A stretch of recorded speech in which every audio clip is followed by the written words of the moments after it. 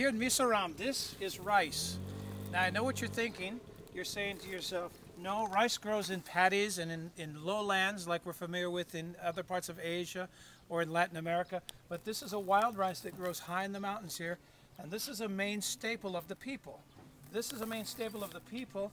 And if you remember a couple of years ago, Jewish Voice responded when they had some issues with a rat population and an issue with bamboo where the rats multiplied and they came and ate up the rice crop. And we brought in substitute rice so that they could have food and they could avoid famine. Well, this is how they live for the most part and what they would eat.